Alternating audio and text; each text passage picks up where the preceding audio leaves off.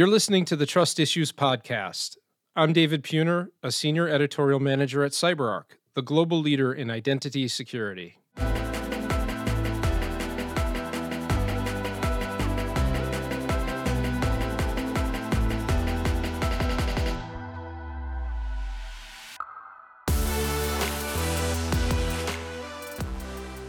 Believe it or not, humans are trusting by nature. Google it if you don't believe me, you can trust at least some of those results, which is at least in large part to blame for our reflex to, among other practices, click on that link or scan that QR code, to be socially engineered, to be phished. And that's why even when looking at layered enterprise security solutions designed to thwart attacks and contain them, we must always go back to cybersecurity basics at the individual level. Cyber hygiene as an inherent part of identity security as a part of a defense-in-depth strategy. At their core, the basics are about practicing distrust. Practice scrutiny. Think before you put yourself or your organization on the brink of cyber peril. Despite attacker innovation and evolving threats, cyber attackers often play from an album of well-worn greatest hits. Sometimes they're incorporated into a new medley, and sometimes they inspire new material, but the refrain's the same. And if we're individually familiar with the first notes of those hits, we can collectively stop them before they play through, because these are hits nobody from the trusting realm should have to endure. On today's episode, I talk with Bryan Murphy, who's the Director of Architecture Services at CyberArk and the leader of our remediation services team, and he'll talk about what that means and what he does. Bryan's always fun to check in with, and we do so regularly for the CyberArk blog, because he can talk about enterprise-level cybersecurity initiatives and solutions at a level that's simple to consume. The complex cyber topics are inherently tied to basics, and in our conversation, the first of our October episodes, October happens to be Cybersecurity Awareness Month, he makes the connection. If Bryan was a musician performing live, he continuously find ways to keep his greatest hits fresh through evolution. Stay on to hear why.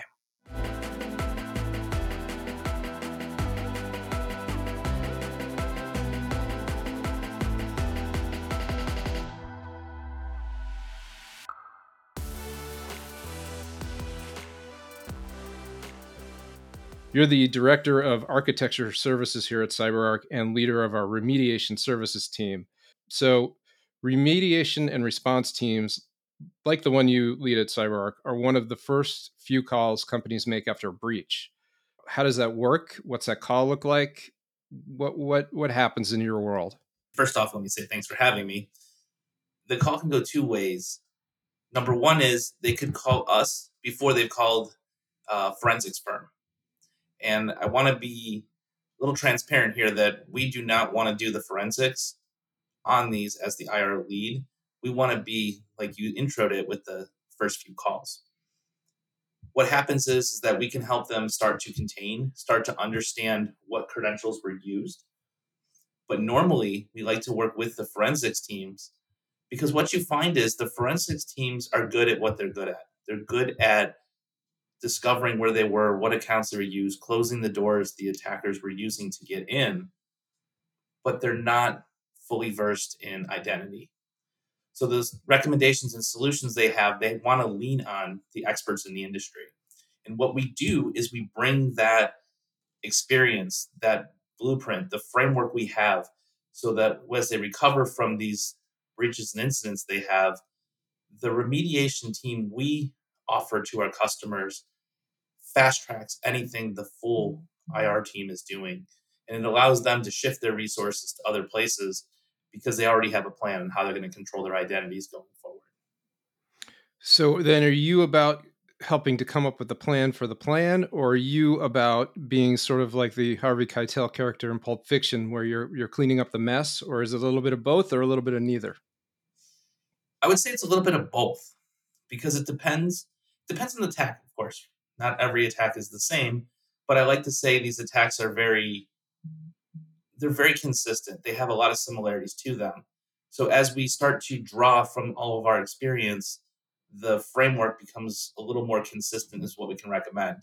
So now at a high level, if you're facing an incident and you call CyberArk for help, we already have a high level template to say this is what we're going to do. And then we can provide that to the forensics company. We can provide that to the customer to get a baseline. And then we tweak the baseline based on the actual events that happen.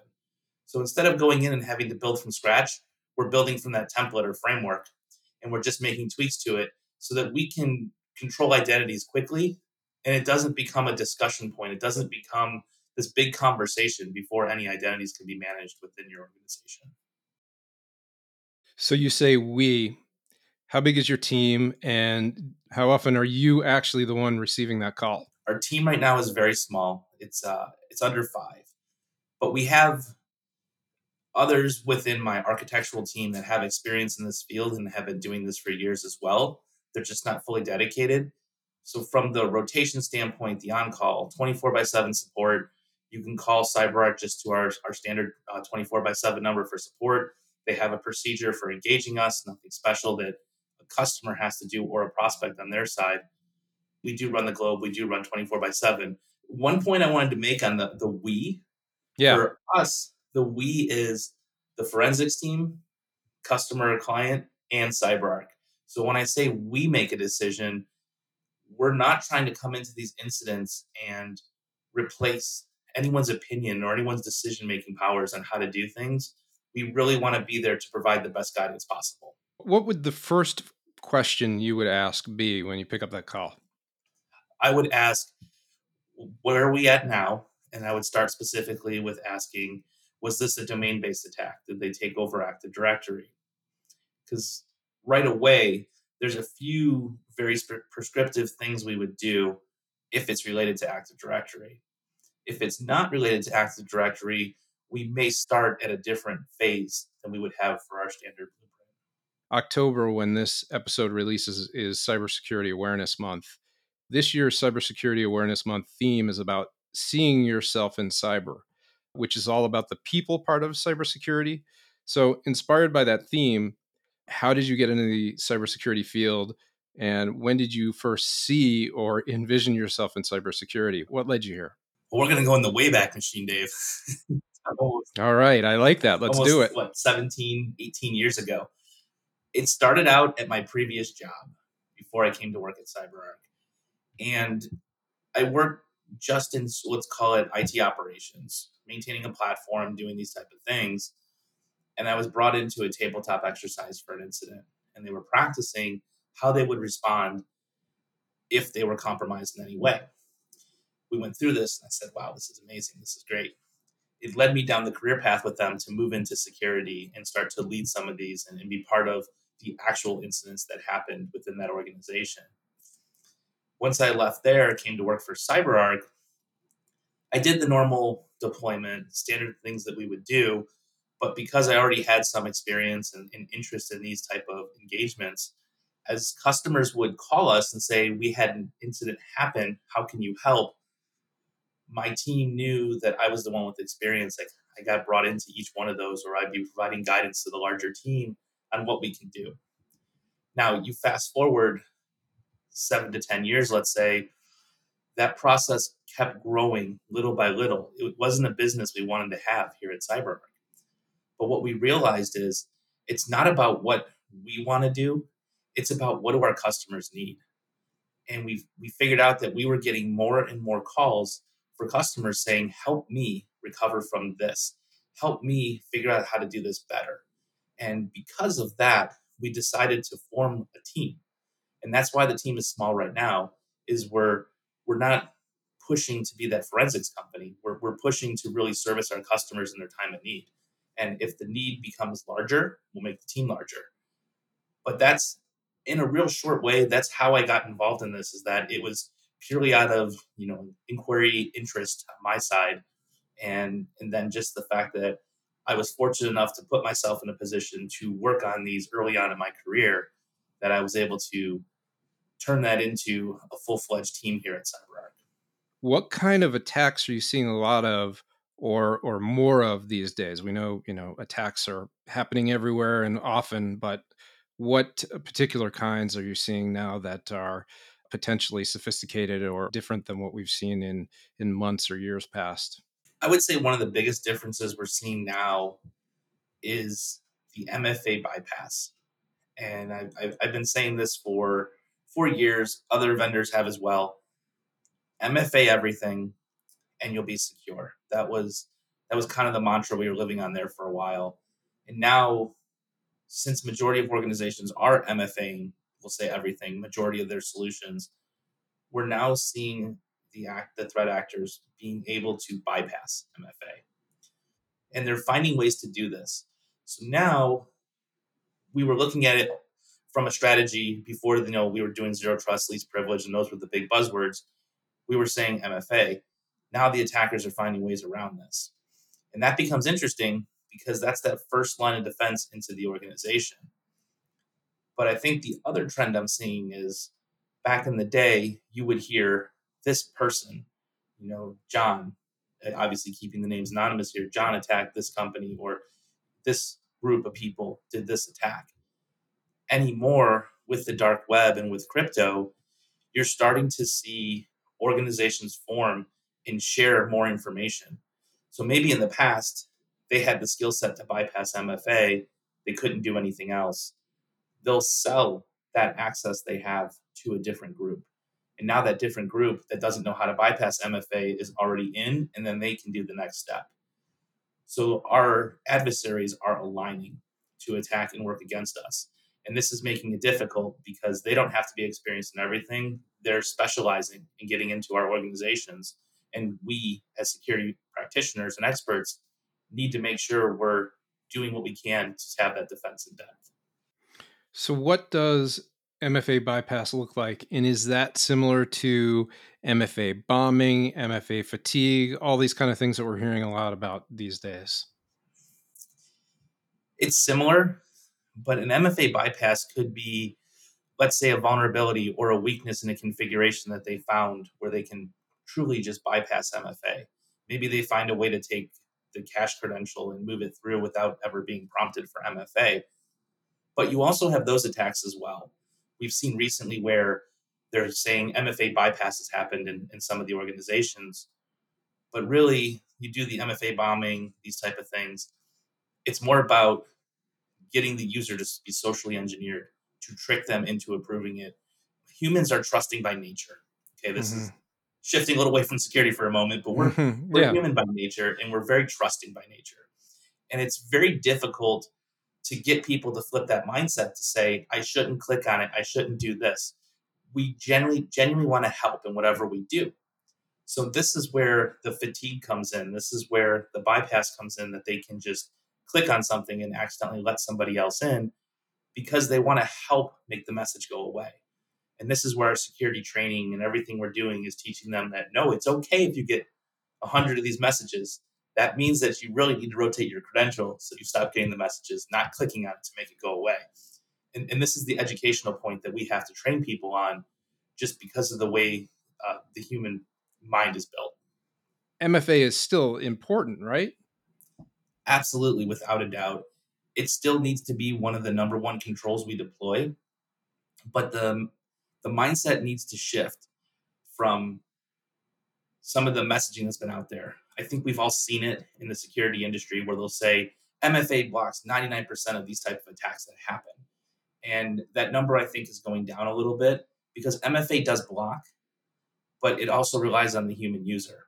And if the human user accidentally clicks yes, we're seeing this more and more, they push someone through, we have to understand that we need to work on that next layer as well and have that defensive depth. So, let's say I'm on the receiving end of an MFA bombing. What should I do in that case?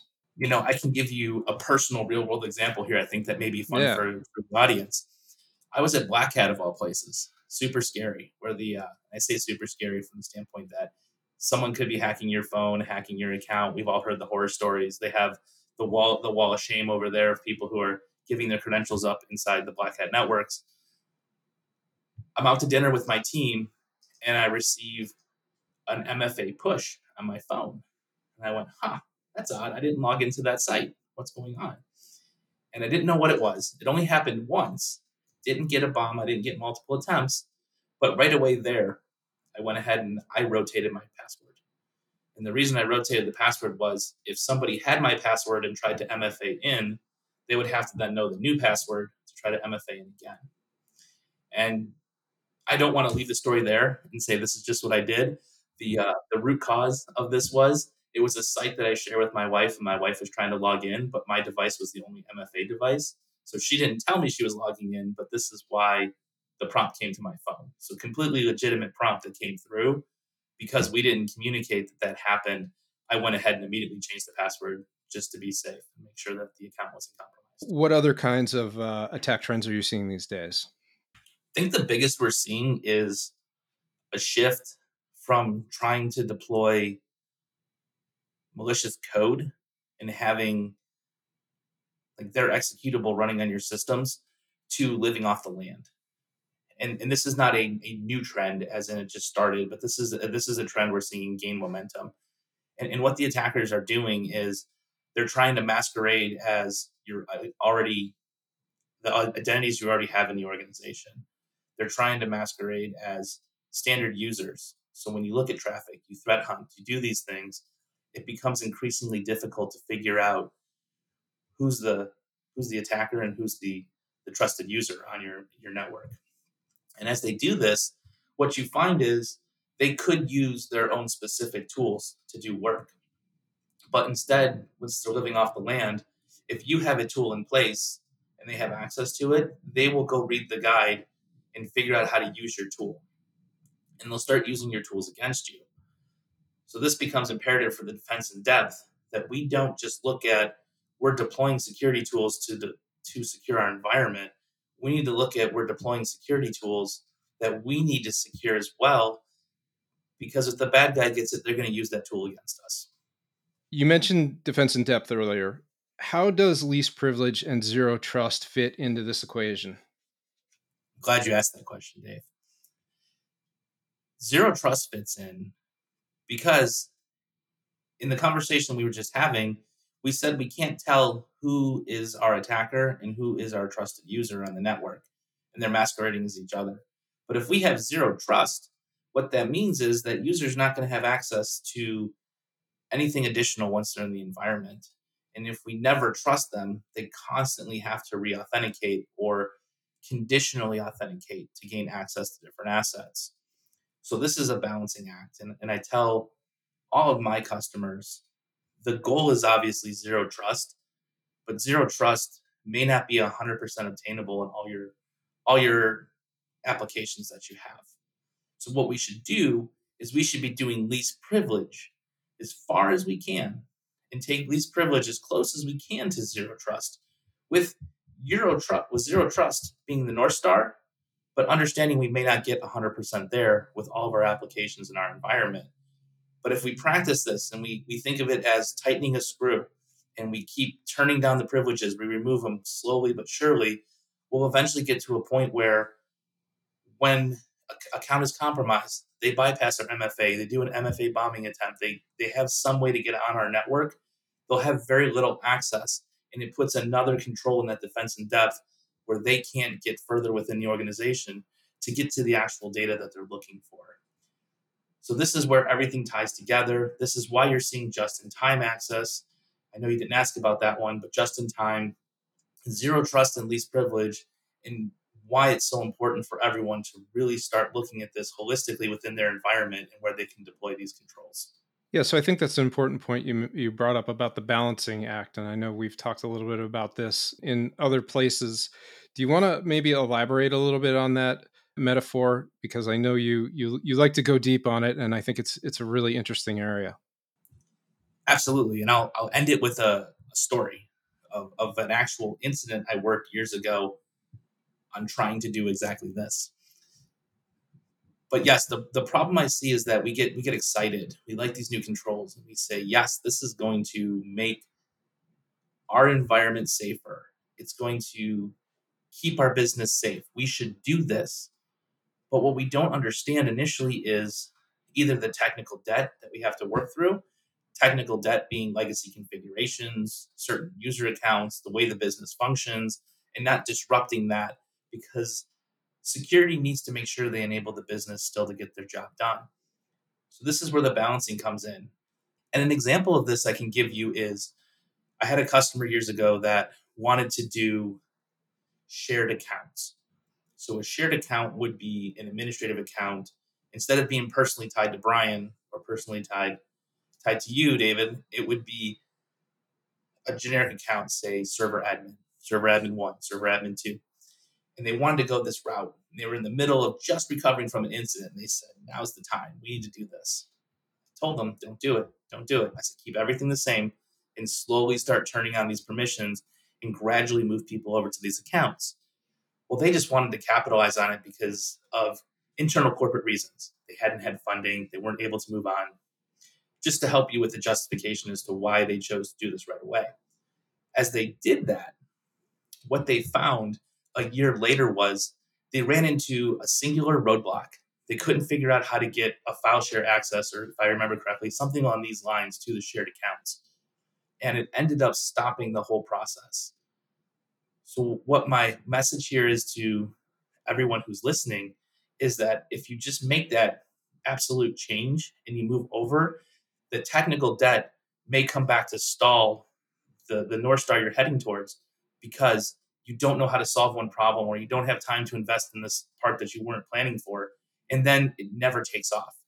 Whereas if we would have done it originally where we said, okay, we're still using personal accounts, personal admin accounts, let's remove who doesn't need it. Let's start removing permissions from those.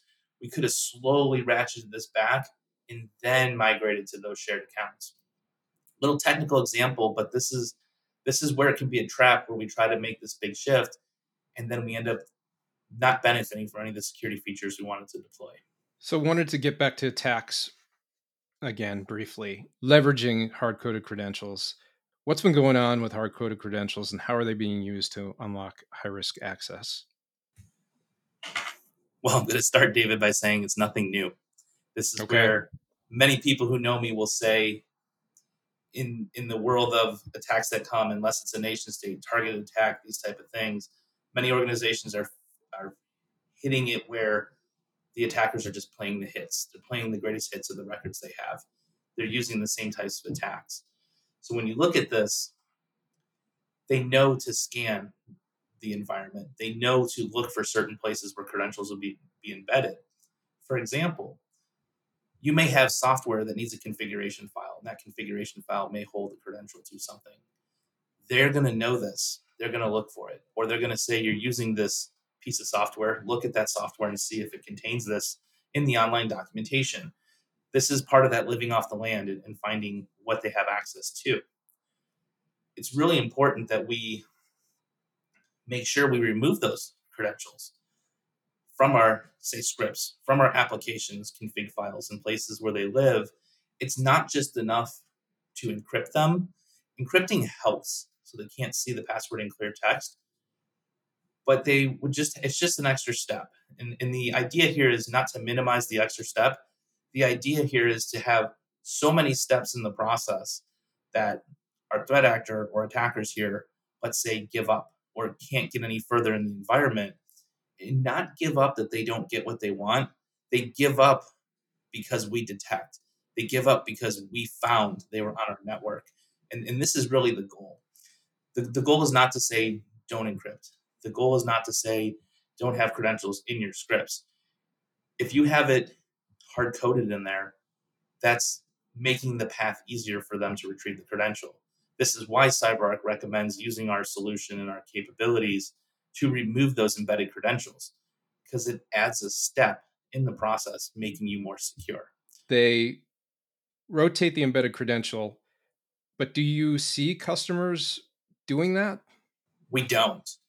And I'm glad you brought this up, David. You reminded me of a great point, which is customers should take their service accounts and forget about all the automation we can put in place for a moment and do this. They should at least rotate their credentials once. And please don't go in your organization and rotate them all at the same time. We should methodically do this one by one What because happens we don't know. if you do try to do it all at the same time? You may inadvertently take down applications you weren't aware of. And we've seen this firsthand from customers where they'll use CyberArk. They'll bring in service accounts and they just say password change. And next thing you know, there's 5, 10 P1 tickets that applications are down. And a lot of times It's because the developer had access to a credential. They went ahead and built application A, but now they took over application B. They needed the same access. They leveraged the same credential, but nobody else knew that they did this. The application just worked. So what I hear from all of our customers at CyberArk is, how do I discover where my service account's used at? And we have detection tools. There's tools out there to detect a lot of places it's used, but we can only detect the places we know. It becomes very tricky when they embed it into an executable. They put it into a script somewhere that you're not scanning for and looking for the password field, or they call it in a very unfamiliar way, for how the credential is embedded. But anyways, if you just do that manual rotation once, what happens is, let's say you think it works for one application, you go to rotate the credential for that one application, you schedule the change, and you take down 10. All of a sudden, we've created this major P1 incident. What you can do is go back in and reset the credential back to what it was before. And this goes on the notion you know what the credential is ahead of time. Sometimes there's cases where you don't. But this helps minimize the damage because we can restore back quickly, so we don't have to touch and find every application. But now we know that when we change this one credential, it doesn't impact one application, it impacts, in this example, 10. And we can start to break those apart slowly through the process. And that identification and inventory of what you have is very helpful, but it also helps from the security side by at least rotating those service account credentials once to start to expire all the hashes and everything that's out there in the environment that the attackers would use to move laterally with those accounts. Moving on back to Cybersecurity Awareness Month, your appearance on the podcast happens to coincide with Cybersecurity Awareness Month, as we mentioned at the top of the podcast. And that seems apropos considering you kind of live and breathe cyber awareness 365, 24/7, or at least it seems like you do to us. What's something simple you're seeing that both cybersecurity professionals and regular civilians might benefit from as far as like a little cyber hygiene brush up? I would say go look at your passwords. I think every one of us has a specific password that they like to use, or a combination of it in most of the things we do. And we have to set that, say, first password or passwords to generic sites that we go to. And what I try to recommend people do is use a password manager solution. CyberArk has workforce password management as an example. Anything that's out there that can help you randomize those. Because what you have to assume is that when you put that password into a website, that back end, you're trusting will not be impacted, compromised in any way. And once you put the password into that tool, it's out of your control where it lives at. It's on the company or the website you're working with's control. So as you see recent breaches where they compromise websites and different web applications that are out there, credentials are being exposed. And what I try to do is, I know I don't want to say it's impossible. It's something I do, but a unique password for every single site you go to. It's not for everyone. But what I'll say is, I try to keep what I do for enjoyment, let's say, such as, you know, looking at fantasy football, reading blog posts, those type of things, Mm-hmm. separate from what may financially impact me. And this is the line I draw between the two. And I don't use anything the same between the two of those, because they're held to different security standards on the back end. But for me, it's more impactful if I lose money versus somebody's able to hack into my CNN account. What's your advice for someone considering a role in cybersecurity? My advice to those looking for the role is start following cybersecurity groups online. Start following the blog posts. Start following the industry as to what's happening first. That's going to help tee up the Like the mindset. CyberArk blog, right? Yes, this blog, exactly. That would be Yeah. perfect.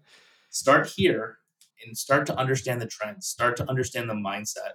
I think that's the hardest thing to do, is to flip the mindset that we have as security practitioners.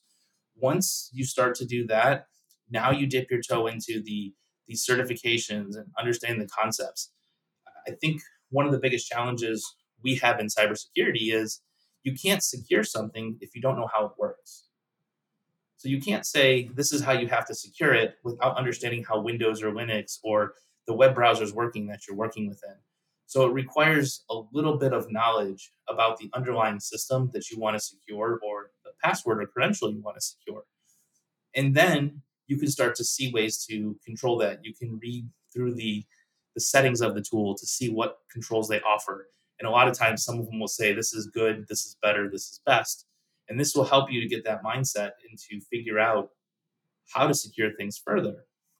Then beyond that, you want to start dipping into an IT role or position. And as you start in the IT side, you want to align with the security team. Now you'll start seeing how internally the security team operates and functions and what controls they have. And that's how you can start to make that move into security. It's not to say you can't find a security role out the gate. You sure absolutely can. But I really feel the balance is making sure you understand the tech before you go into implementing security controls on top of the tech.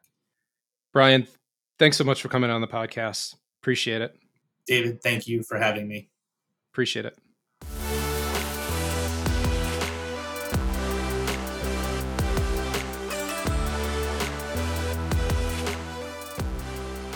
Thanks for listening to today's episode of Trust Issues. We'd love to hear from you. If you have a question, comment, constructive comment preferably, but it's up to you, or an episode suggestion, please drop us an email at trustissues@cyberark.com. And make sure you're following us wherever you listen to podcasts.